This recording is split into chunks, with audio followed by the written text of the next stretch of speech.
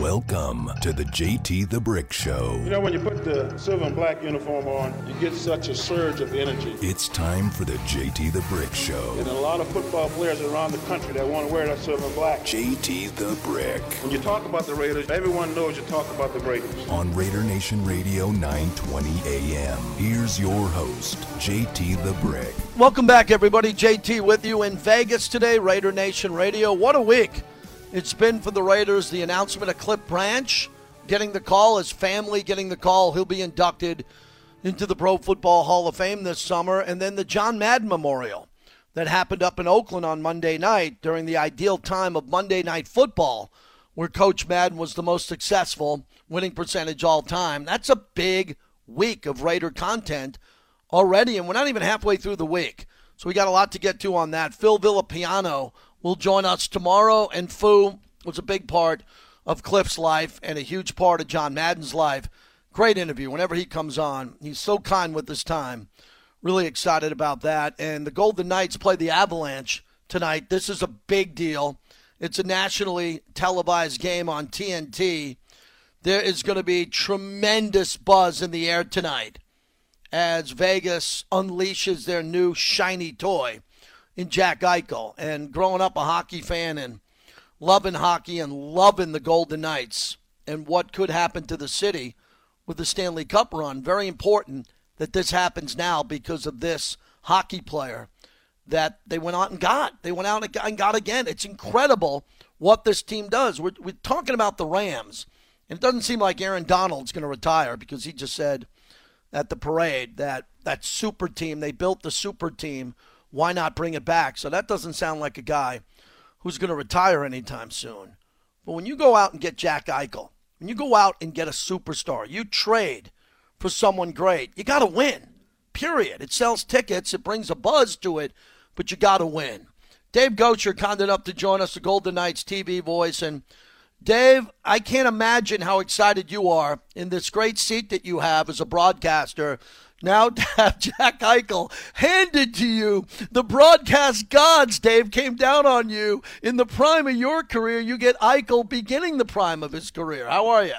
Yeah, good, JT. Yeah, it beats. I always say it beats the heck out of a real job, and you know what that's all about. And, it's something I think everyone's been looking forward to for a while. I compared it to earlier today. I was talking to somebody. I said, if you had your Christmas tree up for whatever reason in the middle of August and somebody gave you a heck of a Christmas present, but you couldn't open it up for 3 or 4 months. And that's kind of what it's been like, since the Golden Knights acquired Jack Eichel. But, yeah, and I think, they're trying to temper a little bit of the expectation for tonight anyways. It's a guy that hasn't played a game in 11 months, and I get all that. But big picture, look, they're adding a 25-year-old player, as you said, in the prime of his career that is one of the best players in the world. So I think once he gets himself kind of up and running, I think his impact will be pretty dramatic in this lineup. Yeah, let's talk about his career and why you're so excited. The injury, for our stick and ball fans that are listening and our hockey audience, walk me through the early part of his career, where he was drafted, struggling in a market, even though he played well at times, but in a market that has really gone through its ups and downs in Buffalo. The injury and then the controversy in Buffalo about how he should rehab the injury, surgery or not, and how he ends up in Vegas. Yeah, I guess the Cliff Notes version, JT, would be, he's a kid that he went to Boston University, was had a phenomenal freshman year, 1 year at BU, and then was taken number 2 in the draft in 2015, and the same draft that Connor McDavid went number 1. So, the expectations for him were sky high right off the bat. Had really some really good years, including his last season in Buffalo, the season before the pause. Top 10 in goals, top 10 in points in the NHL. Last March, where he got hit from boards and suffered this disc injury to his neck, and hasn't played since then. So, yeah, him and the Sabres had very differing viewpoints as to how to go about rehabbing his surgery. He wanted to have artificial disc replacement, which had never been done on an athlete in the NHL, and the team wanted to do more of the traditional fusion surgery. He didn't want to do that. And I think when he was here back in November, JT, I was just real impressed with how much work he had done to research the surgery, to reach out to MMA fighters, to rugby players that had had the surgery. and he was pretty committed to the path he wanted to go down. They never could reach a common ground between team and player, and it eventually led to him being traded here to Vegas. You know, the Golden Knights gave up quite a bit to get him with Alex Tuch and Peyton Krebs and a first-round pick. But to get a player of that caliber, that's what you have to give up. Dave Goucher joins us. So, Dave, take our listeners behind the scenes on how you have to match his salary and Mark Stone going on IR and how this plays out, because the rumors that Eichel would eventually be healthy to play and that Vegas would have to get rid of a player, a very good player, when we take a look at salary and the cap. How does this play out? Yeah, no, you know, I think, JT, probably they were looking at having to, you know, I've heard mixed reports, anywhere from $3 to $5 million they were probably going to have to free up. That might not have to be the case now. And, you know, I get that. I've even heard the rumor of kind of the conspiracy theories of, well, Mark Stone goes on IR so they can fit Jack. I don't know on what planet it would make any sense not to play Mark Stone if he was capable of playing. You know, they would have found a different way to do this, and I'm sure they had plans in place to do it if everyone was healthy. The fact of the matter is they haven't been healthy all year. You know, I don't know if they're ever going to be healthy this season. You know, Alec Martinez hasn't played in 3 months. Zach Whitecloud's out now. Mark Stone's out again. They're not sure when he's going to be able to play again. Long way of saying I don't know if they have to do anything because of all the money they've been able to kind of save with guys being on the injured reserve list long term. So, you know, best case scenario is they can get Mark Stone back sooner than later, but I don't know if that's possible. You know, he hasn't looked right most of this season. He's been dealing with his back injury since last year's playoffs. So I think they'd love to get him in a place where he's comfortable to be able to play and play at a high level and be the Mark Stone that they're used to seeing in that lineup. Dave Goucher is our guest. You know, Dave, I've been telling this to our football audience, our hockey audience now for years, is that I love this owner. I love the fact that Mr. Foley goes all in with a perennial playoff team, an inaugural year that went to the Stanley Cup final. And then they're always trying to get better. Now, as you watch the Super Bowl, and you know the Rams are having their parade today, they went all in. But they did it really dramatically. They gave up a Super Bowl contending quarterback in Goff to get Stafford. They moved and made a trade for Odell Beckham. And then they even went crazier in getting Von Miller. And it reminds me of the Golden Knights. I look at the team and I'm like, this is a team that you could let build and take a couple of years, 5-6 years, kind of tweak it a bit. And I love this team because they're always doing bold moves. Now, I didn't love the Fleury deal. A lot of people in town talked about that. Everybody can agree to disagree. But when it comes to how many lines that they can put out with snipers and stars and guys who can score potentially at an all-star level, I mean, this really heats up now with Jack Eichel and how the rest of the world, North America and the rest of the world, are going to look at VGK. Yeah, and I think, too, JT, if you look at it, you know, they have that magical first year, obviously. And, you know, there's probably a lot of teams, if they could start from scratch and not be saddled with bad contracts that drag on for years and years, there's a lot of teams that would love to do that. You know, and the Golden Knights, they were in a position early where they have this phenomenal success. Look, I think the plan that first year was we're probably not going to make the playoffs. We have players on expiring contracts. We're going to make some trades, and we're going to acquire draft picks and try to build it that way. Well, that whole plan got shot to hell, to be honest with you, because they had this magical first year, and if anything, now they were looking to add to that team, and accelerated everything for them by 5 to 10 years. You know, it's put everything on fast forward. So now they go out and trade for Pacioretty, and they trade for Stone, and they trade for Leonard, and they sign Pietrangelo, and they trade for Martinez, and all the moves they've made because they didn't want to just be a flash in the pan and just this one-hit wonder, okay, it's great the first year, but then they're not contenders again. So that first year set them up, and it put everything on fast forward for at least another 5 years, if not 10. So, and I'm with you. You know, Bill Foley's a guy that's pretty he's pretty passionate, and he's used to winning in most areas of his life. And the hockey team is no different for him. I say, JT, it's almost like if they want a player, they just go get them. Now, I know it's not that easy. I get that. It's a lot more to it than that. But in many ways, that's what they've been able to do here over the last, now 5 years, and to set themselves up to be a contender. It's hard to win it's hard to win, period. But at least they're hopefully going to be in the mix again this year, which is, you know, there's a lot of other cities around the NHL that would love to be in their shoes. Dave Gosher's our guest, brought to you by PT's. Best happy hour in town, 5 to 7, midnight to 2. They're a proud partner of VGK. If you're watching the game, if you're going to the game, you're very fortunate. If not, head out to any of Golden Entertainment's properties to watch this game. Dave, as we wrap this up, it's important that these fans understand. I've heard fans come to me and say, tickets, I couldn't get a ticket forever, and it was double on the secondary market. Now I can move my ticket. Maybe it's the same price. And I go, relax. I mean, there's 3,000 fans. You saw this with Raider games. When Bears fans and Eagles fans want to come and they'll pay anything for a ticket, there's going to be opposing fans that get in the building, and they're just here to have a good time. They're in Vegas, and that's the same thing. What do you expect to see happen now that Eichel's playing? Do you think more Golden Knight fans are saying, I got to go to every game? Or they're going to be opposing fans going, I got to get into the building to see my team because I want to see Jack Eichel? Yeah, I think probably the former, JT. I think the overwhelming majority of Golden Knights fans are here, right? They're in Vegas, They're in Nevada. I would say, look, first year, new team. Did we see a lot of Blackhawks jerseys and Leafs jerseys and original Rangers jerseys, whatever it might be? Sure.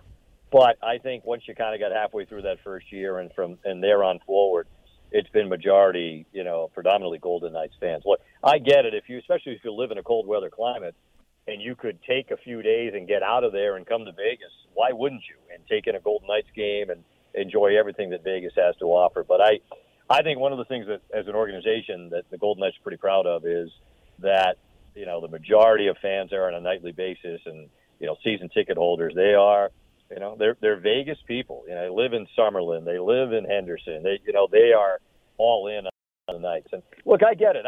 It's not a cheap date. I always say it's not. I understand that. It's not cheap. But, I think a lot of that comes with being successful, and players make a lot of money, and, they've got to get paid somehow. But if people can swing it, and it's a heck of a night out on the Strip and, a team that they've been fully invested in with here for 5 years.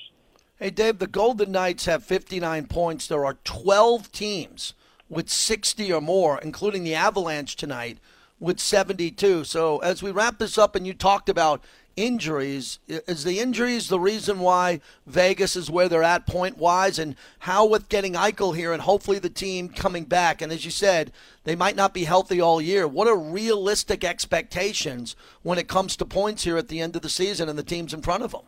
Yeah, I think so. It's funny. Pete DeBoer joked the other day that he said, I know it says we're in first place in the standings, but I'm not sure we are because of all these teams that have games at hand, right? And sure enough, Calgary's gone by them by winning the last 7. So, I think the fact they're where they're at, I kind of step back and think about it, JT. The fact they're a point out of first place, to me, is a pretty amazing story when you think about all the key people that have been out for long periods of time. So, it is a big if with this team this year, if they can get everyone in the lineup.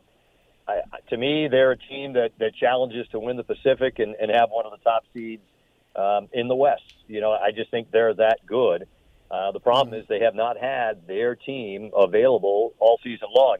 We've been chatting here for a little bit. Robin Lehner, he's not going to play tonight. He's been shelved here with an injury. They're not sure for how long yet, but hopefully not too serious. But if they can get everybody back, and the fact they've been able to rely on their depth all year long, that's a big reason they're where they're at right now, is other guys have been able to fill that void. You would love to be able to see what this team could do if they had everybody available to them, and hopefully at some point down the road they're able to see that team, and we're able to see that team.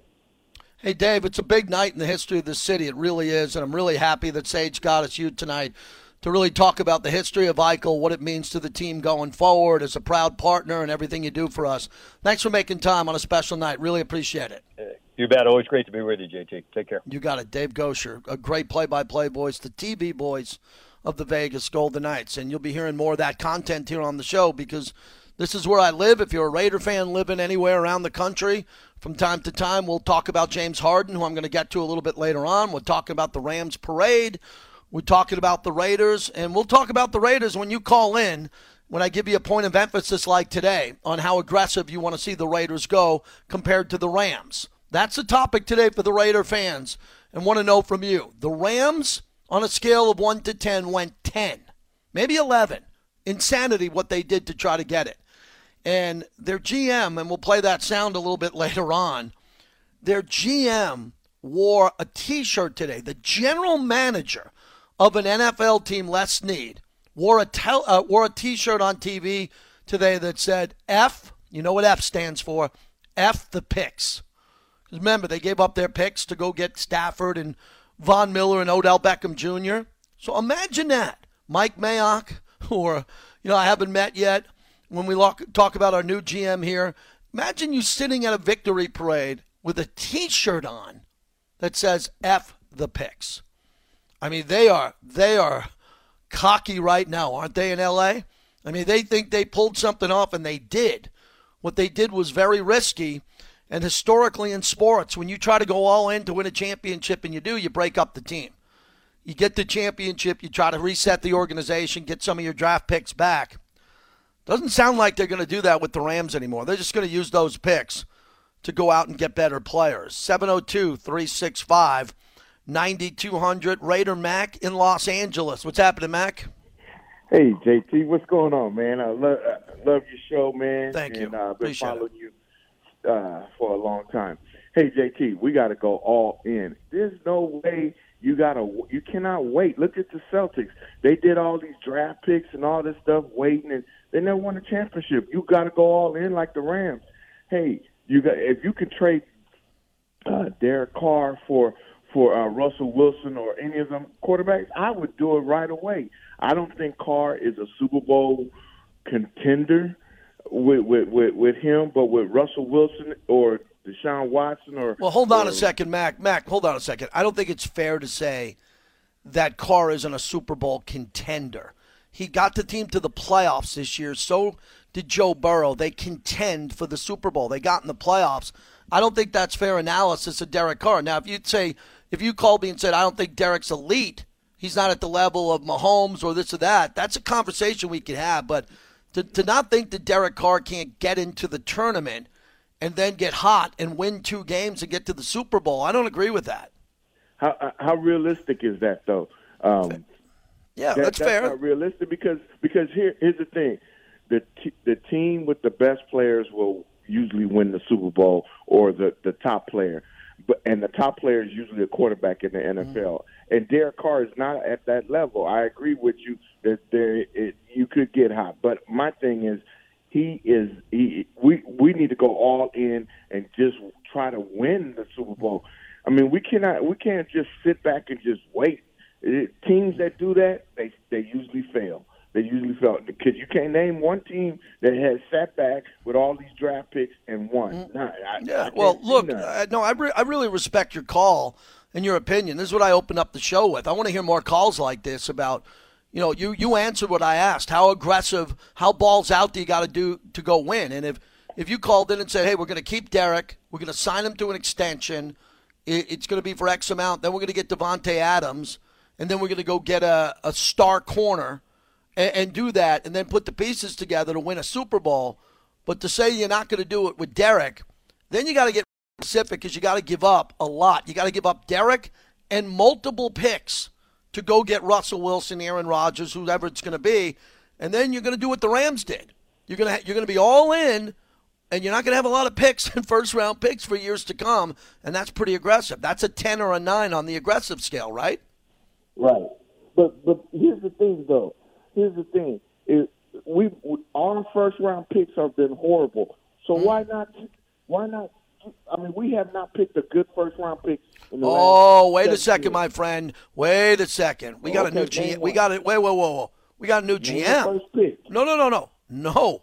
We have a new GM. You cannot tie this GM to Reggie McKenzie or Mike Mayock or other GMs. You got to give our new GM a fresh start here to go out and do that. You can't say, hey, Leatherwood didn't work out and, Jonathan Abram didn't work out. This new regime is not associated with any of those guys. Okay.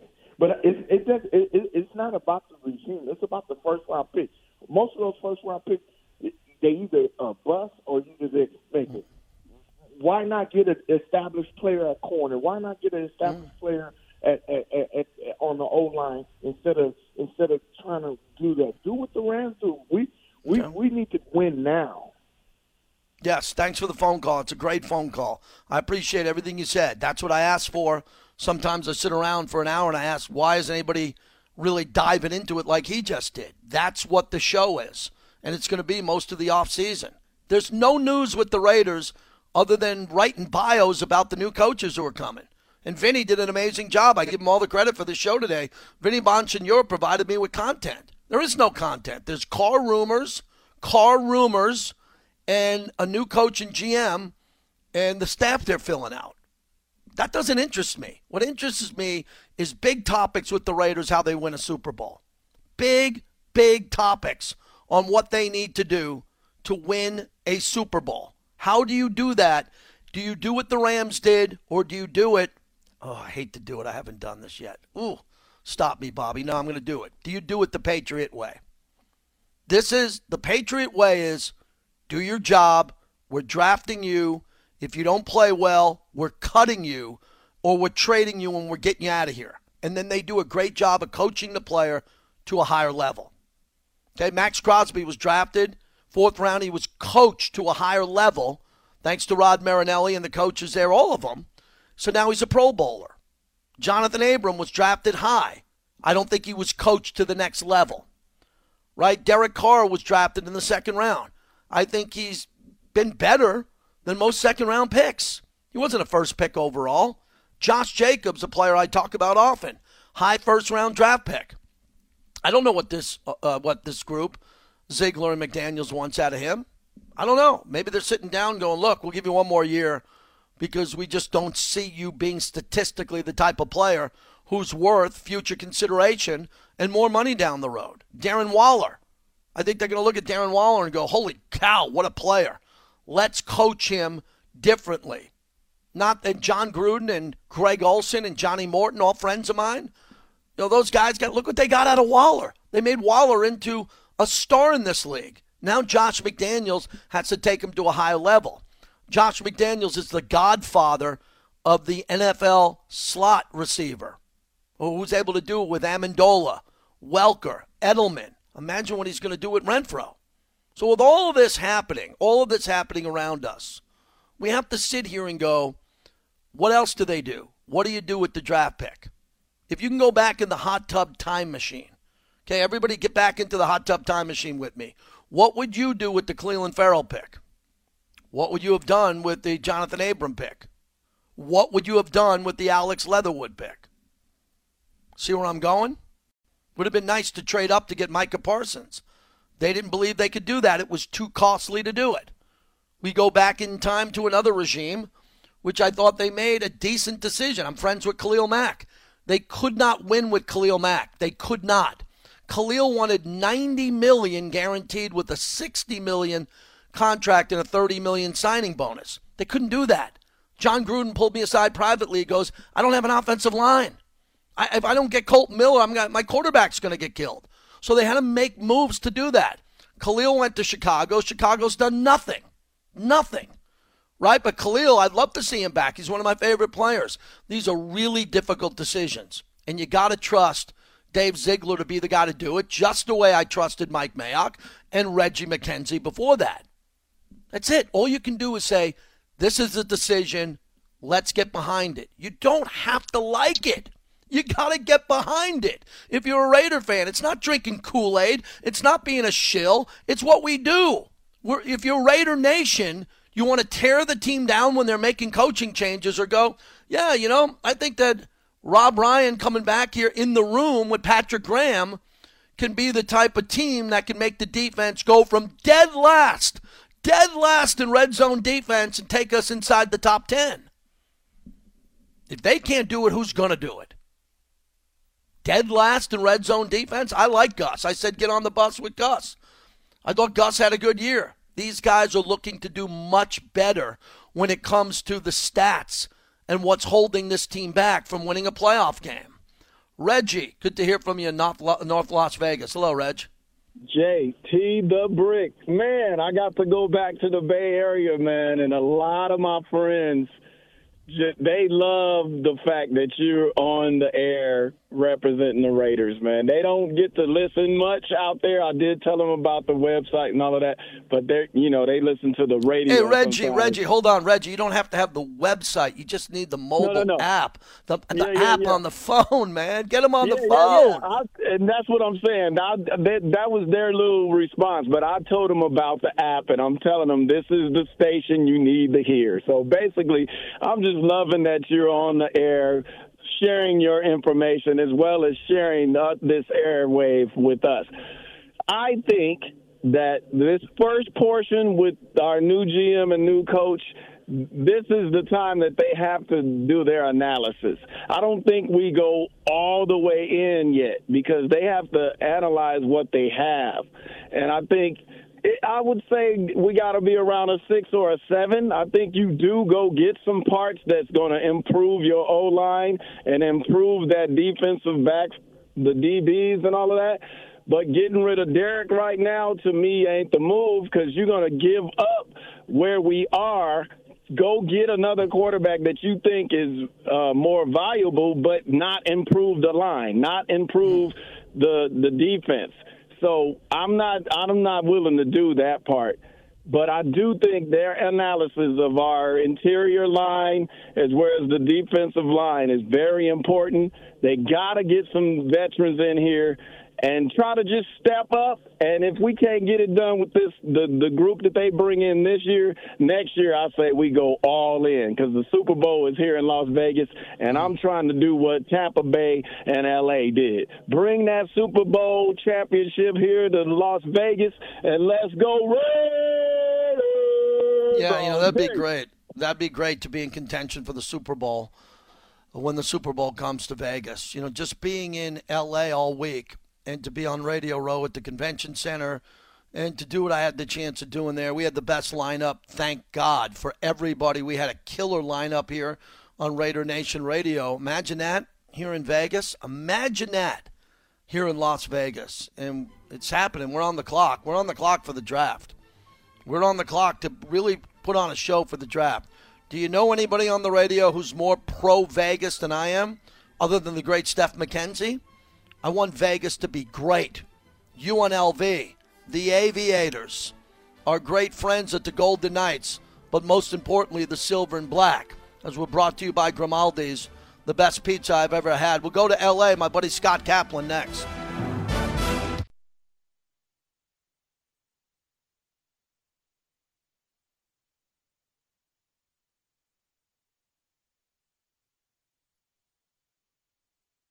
Rams creeping. They rush forward. Burrow to throw for it. He's hit. He's hit. He's sacked. He throws it away. He flings it away on 4th down. Aaron Donald got there. Donald takes his helmet off in celebration. He flips Burrow to the turf and forces the incompletion on 4th and 1. He signals to his ring finger on his left hand. That was a big play by Aaron Donald. Some people saying, and the play-by-play voice said greatest player of all time. Give me a break. Lawrence Taylor, Reggie White.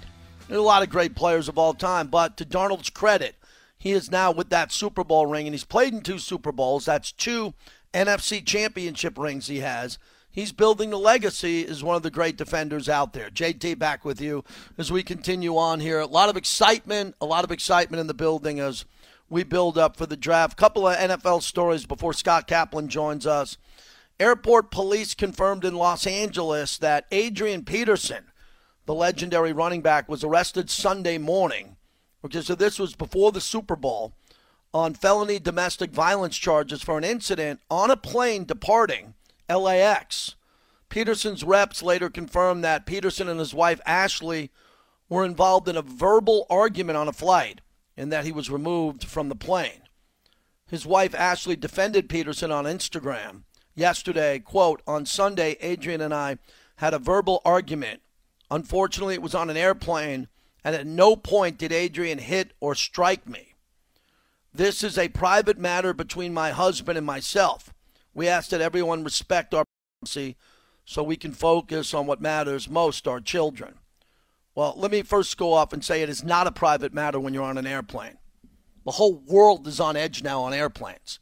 Every night I turn on the national news and there's someone screaming, yelling, last night trying to get to the cockpit, fighting. So it's not a private matter when you're on an airplane and a couple is screaming and fighting allegedly and something happens. So we'll see how this plays out. Again, and no charges now being filed, but this is an unfortunate situation.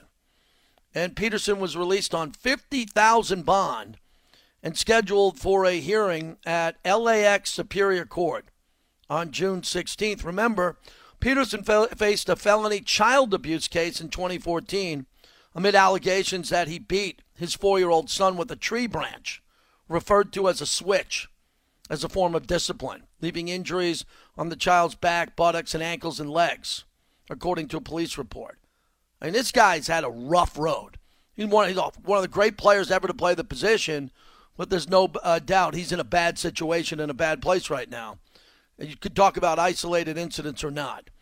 And the Vikings announce Kevin O'Connell as their new head coach. And I think this is a big deal. You win the Super Bowl, and you get a job as a head coach. He's another young guy under the Sean McVay tree here, so he gets an exciting opportunity here. It's a good team. I've said this. The Vikings have a very good roster over the last couple of years. They've had what I see with the Chargers, a roster that could go far if they get in there. Only the 10th head coach in the history of the franchise, and he was introduced, he'll be introduced tomorrow, but the Vikings have just put that out there. First-time head coach, 36 years old, 36, and replaced Mike Zimmer, who was fired after 8 seasons. Now, a 36-year-old being brought in, we'll see. The Vikings had interviewed 4 finalists for the job, along with Jim Harbaugh out of Michigan. Can you explain to me how Jim Harbaugh doesn't get the job at the Vikings, but a 36-year-old who's never been a head coach gets it? Yeah, I'll explain it. It's easy. He works for Sean McVay. He won a Super Bowl. And that's what happens. You want to get someone young, someone on a team that has a broad vision of how to run an offense, and you go down that road. And for the Raiders, Josh McDaniels is still a very young coach in the big picture of all this, who's had tremendous success. And they're hoping that his staff in the future. Matter of fact, I know that there's some Raider coaches on the staff that could potentially be head coaching candidates in years to come. All right, Scott Kaplan joins us from ESPN 710 in Los Angeles. And Cap, thanks for coming on. I saw your name up in lights when I was in L.A. on the big billboard on the side of the building across from the Crypto.com. How are you, my brother? Oh, I'm good, man. How did that happen, JT? How did that all just happen? Like, just listening to the introduction, I was like, man, it really happened. Like, it's settling in now. The Rams actually pulled this off, and the NFL got everything it wanted and more when it decided to move the Rams to L.A. Isn't it crazy? It's incredible. You and I have talked about this at length as hosts and friends for a long time. I think the biggest story of all is that the Battle of L.A., the Rams just stomped out the Chargers. Because the Chargers, a lot of people thought would get there maybe not as quick as the Rams, what would be in the conversation. Like, why couldn't the Chargers have been the Bengals? I think they have just as good of a team, maybe even a better roster. If the Chargers get in and play in a Super Bowl there, they gobble up a lot of new fans. They take away a lot of those fans that might have leaned to the Rams, and now those fans are going right to the Rams as the Rams bandwagon builds off that win. Do you see it that way? 100%. As a matter of fact, the Rams were not just trying to win the Super Bowl. They're trying to establish, literally, I know this sounds a little crazy, but they're trying to establish the next 20 years. JT, when you make it to the Super Bowl in your hometown, in the stadium that your owner spent $5 billion to build, and you get to host this thing, and then you go out and win it, all the while the JV team that was not wanted by the community, that is in there every other weekend, which has a hotshot quarterback, has cool uniforms, but has a terrible, historical reputation of ownership, which leads to having star players but not going anywhere. But what the Rams did is they not only stole the fan base, or at least solidified the fan base, they also took, I believe, going forward, all the corporate sponsorship. Everybody's going to want to be in the business of the Rams, and anybody who's in the business of the Chargers is kind of in the business of the Clippers. Really interesting point. You're exactly right on that. Scott Kaplan is our guest. And for the Rams, what would have happened if they didn't win? A 15-play drive is very risky. Tip ball at the line of scrimmage, strip sack, fumble. What happens the next day or 2 days after that, as we're speaking, if they don't end up winning that game and Stafford can't take them on that long drive and they lose? Wow, that is, something that I thought a lot about, especially during the game. I think the part about winning the city remains, but the next level, JT, is what's going to happen on Wednesday, which is a parade, and I don't know what that's going to be like. When the Lakers had parades and Shaq and Kobe were in front of Staples Center, that was a whole different era. Now, in the world that we're currently living in, and with a team that's only been back in L.A. for 6 years, is it going to be like wall-to-wall crazy like you might see if the Yankees won in New York pre-pandemic? So I don't know what really to expect, but the point is that by winning the game, they're taking it now to the next level, whereas if they lost the game, oh, you know what, they made it, it was nice, it was home, but they didn't win. They can't get to the Laker-Dodger level. By winning this game, they're on their way to that level. Scott Kaplan joins us. Scott, it was so important. So I'm out there since Tuesday, and I left on Super Bowl Sunday. I got to talk to you about L.A. because me and you, our roots are in San Diego together. I'm not negative on it. I stayed in the heart of downtown, which is really interesting. I mean, L.A. in the heart of downtown is a disaster, but 3 blocks later, it's gorgeous, and there's new skyscrapers going up, but Skid Row's right there. And there are a lot of people in harm's way there. There are a lot of people that need help. They're not leaving that area. They're sleeping on the streets. They need services. So I saw that up close. Then I cruised in on a hookup of the greatest hookup from a friend, stayed in Beverly Hills for 3 nights, saw that side of town, had to get Ubers into Hollywood for parties. I just felt like the size of L.A. I felt every morsel of it. I saw it all, from freeway traffic to the beach and all of it. So really well spread out city, and it was tough to get around, especially coming out of those nightclubs at 1:45, 2 in the morning. There were no cabs.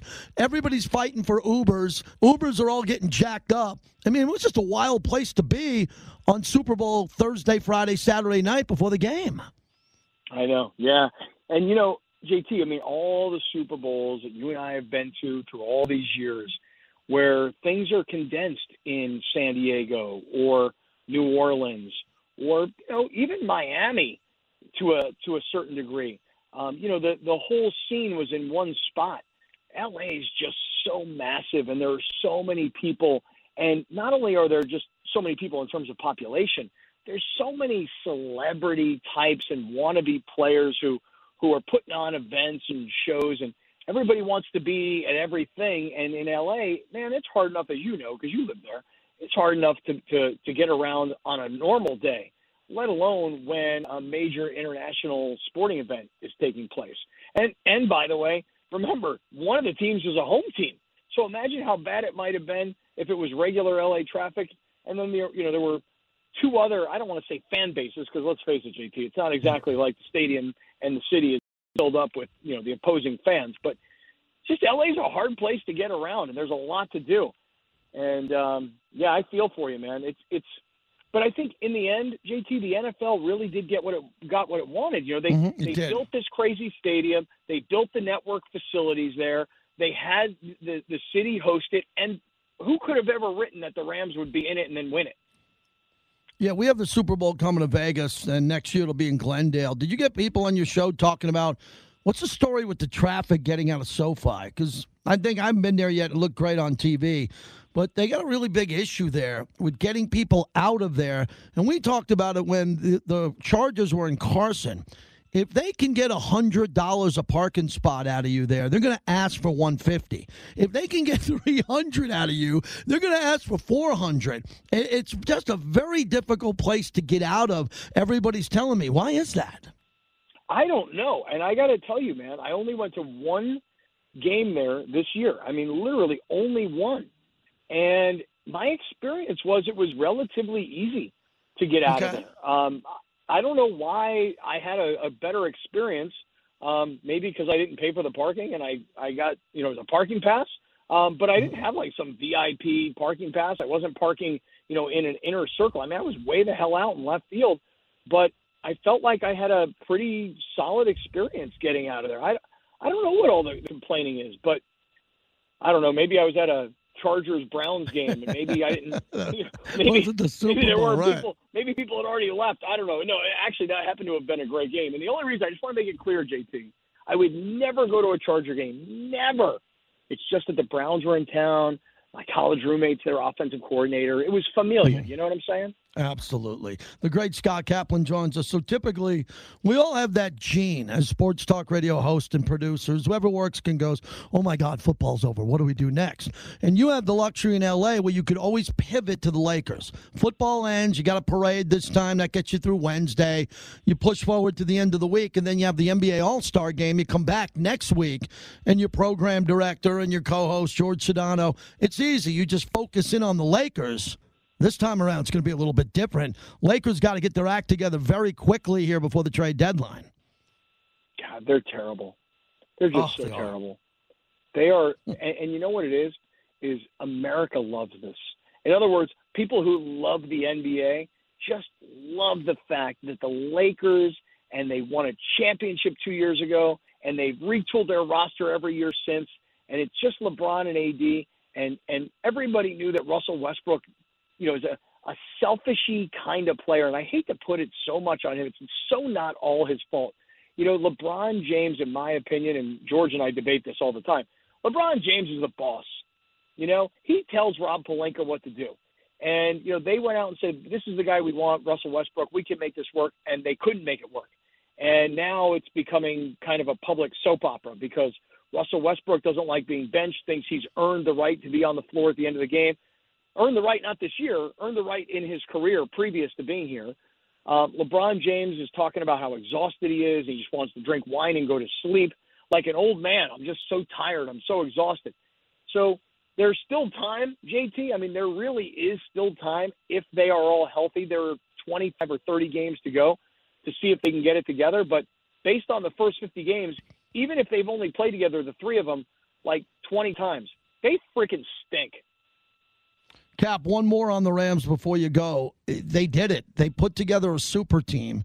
Beckham Jr. and Von Miller comes in halfway through the season, and it worked. We've both been doing this a long time.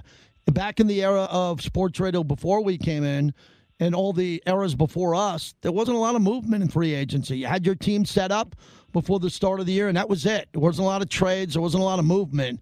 Is this the way of the future now? Because if this is, it's going to be great for the league to have teams trading draft picks to go trade for superstars in the middle of the season. I don't think it's going to work most of the time, but it worked for the Rams. Yeah, the whole thing worked for the Rams, JT. From this, storyline of McVay being in Cabo and then, Stafford having been there and the Niners thinking they're getting Stafford and the Rams come away with him. And, there were question marks about Stafford coming in. What could he really be on a good team? Those questions, I think, have been answered. Then, the addition of Von Miller, I really think, JT, it's an underrated story that he had tremendous influence on Aaron Donald becoming a more vocal leader, number one. And he's really the guy that helped bring Odell Beckham, who, by the way, when he got to the Rams, many of us considered him to be a selfish diva kind of player. But turns out he was a complete pro and someone who really, really cares about winning and was really well respected by his teammates. So all these moves, including the last one, which was Eric Weddle coming out of retirement after 2 years and not just being on the team, calling the defensive signals and being on the field for every play, every single one of these moves just somehow worked in the very end. The freaking Rams won the Super Bowl in their home stadium. Insane. It was incredible. You had a front row seat for the whole year. Thanks for doing this, Cap. We'll talk to you real soon. Miss you.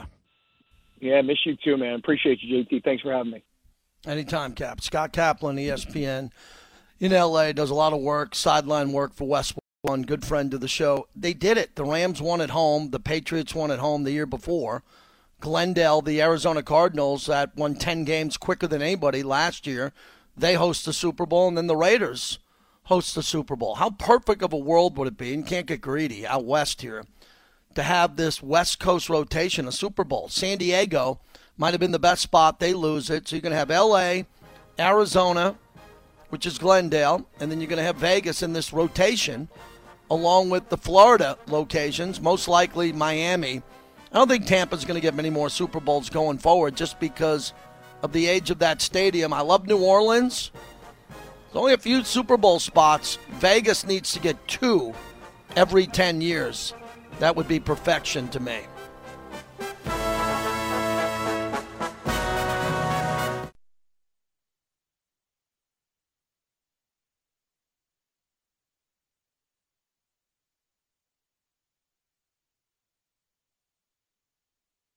Celtics will take the shot clock violation with 10 seconds to go. Shake Milton will dribble out the clock. It will hit triple zeros. The final score, Boston 135, Philadelphia 87. Yeah, that's the final call there on the Boston Radio Network. I plan on doing a lot of NBA today, but we had some guests join us late, head on a swivel type of show today. The NBA is a mess, an absolute mess. The Harden deal, so Harden gets traded to Philadelphia. Ben Simmons goes to Brooklyn. Harden's not able to play. He's not going to play in the All-Star game. So you saw a game last night against the Celtics where they got obliterated, which means people in Philadelphia got ripped off. They didn't see a game. They just saw an embarrassment. Gamblers, unless you're a gambler on the right side of that deal, that was a train wreck game to try to handicap there. And we're going into the NBA, which is after football season. I pivot on my national show, and I do more NBA here. And the NBA, I cannot recall a time in NBA history where players played less. I can't, and I'm a big guy that pounds away at load management. I'm not talking load management. The new scam in the NBA is that players just don't play and come back from injuries when they don't have to come back from injuries. If you got a calf injury, you got something that's not 100%, you don't have to come back. You just take your time, and if it's 2 weeks before the All-Star game, they go, well, don't come back. Play after the All-Star break. The problem is some of these guys like Paul George and Giannis Antetokounmpo or whoever it is, they make $400,000 a game. A game. So if you say, hey, instead of coming back on Tuesday, come back the following Saturday, and you miss 3 more games, you're getting $1.2 million not to play, and that means fans in all these arenas don't get a chance to see you. So every night when I prep my show on SiriusXM, an hour before the show, I go and look, at NBA.com. I look on Twitter. I look at ESPN.com, and I click on these NBA games to see who's playing. I got the TVs on in my office, NBA TV or whatever TNT is, and I cannot believe no one plays. So every night there's like a star missing in every game or 2, one on each team, and the fans don't seem to give a crap anymore. No one cares. And it used to be they cared. We don't have to go back to the olden days. I'm not asking you to go back to the 50s with Bob Cousy or the 60s with Elgin Baylor. I'm just saying go back to the 80s with Magic and Bird. Go back to the 90s with Michael Jordan. Go back to the great Kobe Bryant. Can you imagine the late, great Kobe Bryant not being at 100%, being at 80% and saying, I'm not going to play till I'm 100%? Now you got James Harden lying, Ben Simmons lying. Ben Simmons supposedly having a mental health issue because he played in Philly and the fans ran him out of town. James Harden ends up going to Philly and he says, that's the place I always wanted to be. He's lying. He said a year ago he wanted to be in Brooklyn with Kyrie. And now you have Adam Silver coming to the defense of Kyrie because of the mandates for masks being pulled down in most parts here. And Kyrie, hey, I give him credit. Look, if there is not a reason for unvaccinated players to play, if you can say, hey, Kyrie, you rolled the dice, and now we're changing our situation with the NBA in New York and Brooklyn, and you can play now, then he wins. He didn't get vaccinated. He stood by it, and now he's going to be able to play. But the point was, by not getting vaccinated, he jeopardized his team the whole year, and there's a chance he still might not be able to play in the playoffs. And then we have baseball that's in the middle of a lockout, and 4 players admitted that they were getting oxycodone and other drugs by basically a clubhouse drug dealer in Anaheim. and one of the Anaheim players, Tyler Skaggs, died of an overdose. And Matt Harvey is admitting now that he did cocaine as a member of the Mets and was getting drugs out in Anaheim. That's the baseball headline today as baseball is locked out. Thank God for the Raiders in the NFL that we have things to talk about every day. Hey, thanks for listening, everybody. Q on deck. Vinny wrote a great column today that I talked about most of the show. We're thrilled that we have a real flagship station now for the Raiders to talk everything silver and black. Jack Eichel plays tonight for the Golden Knights. Don't miss it.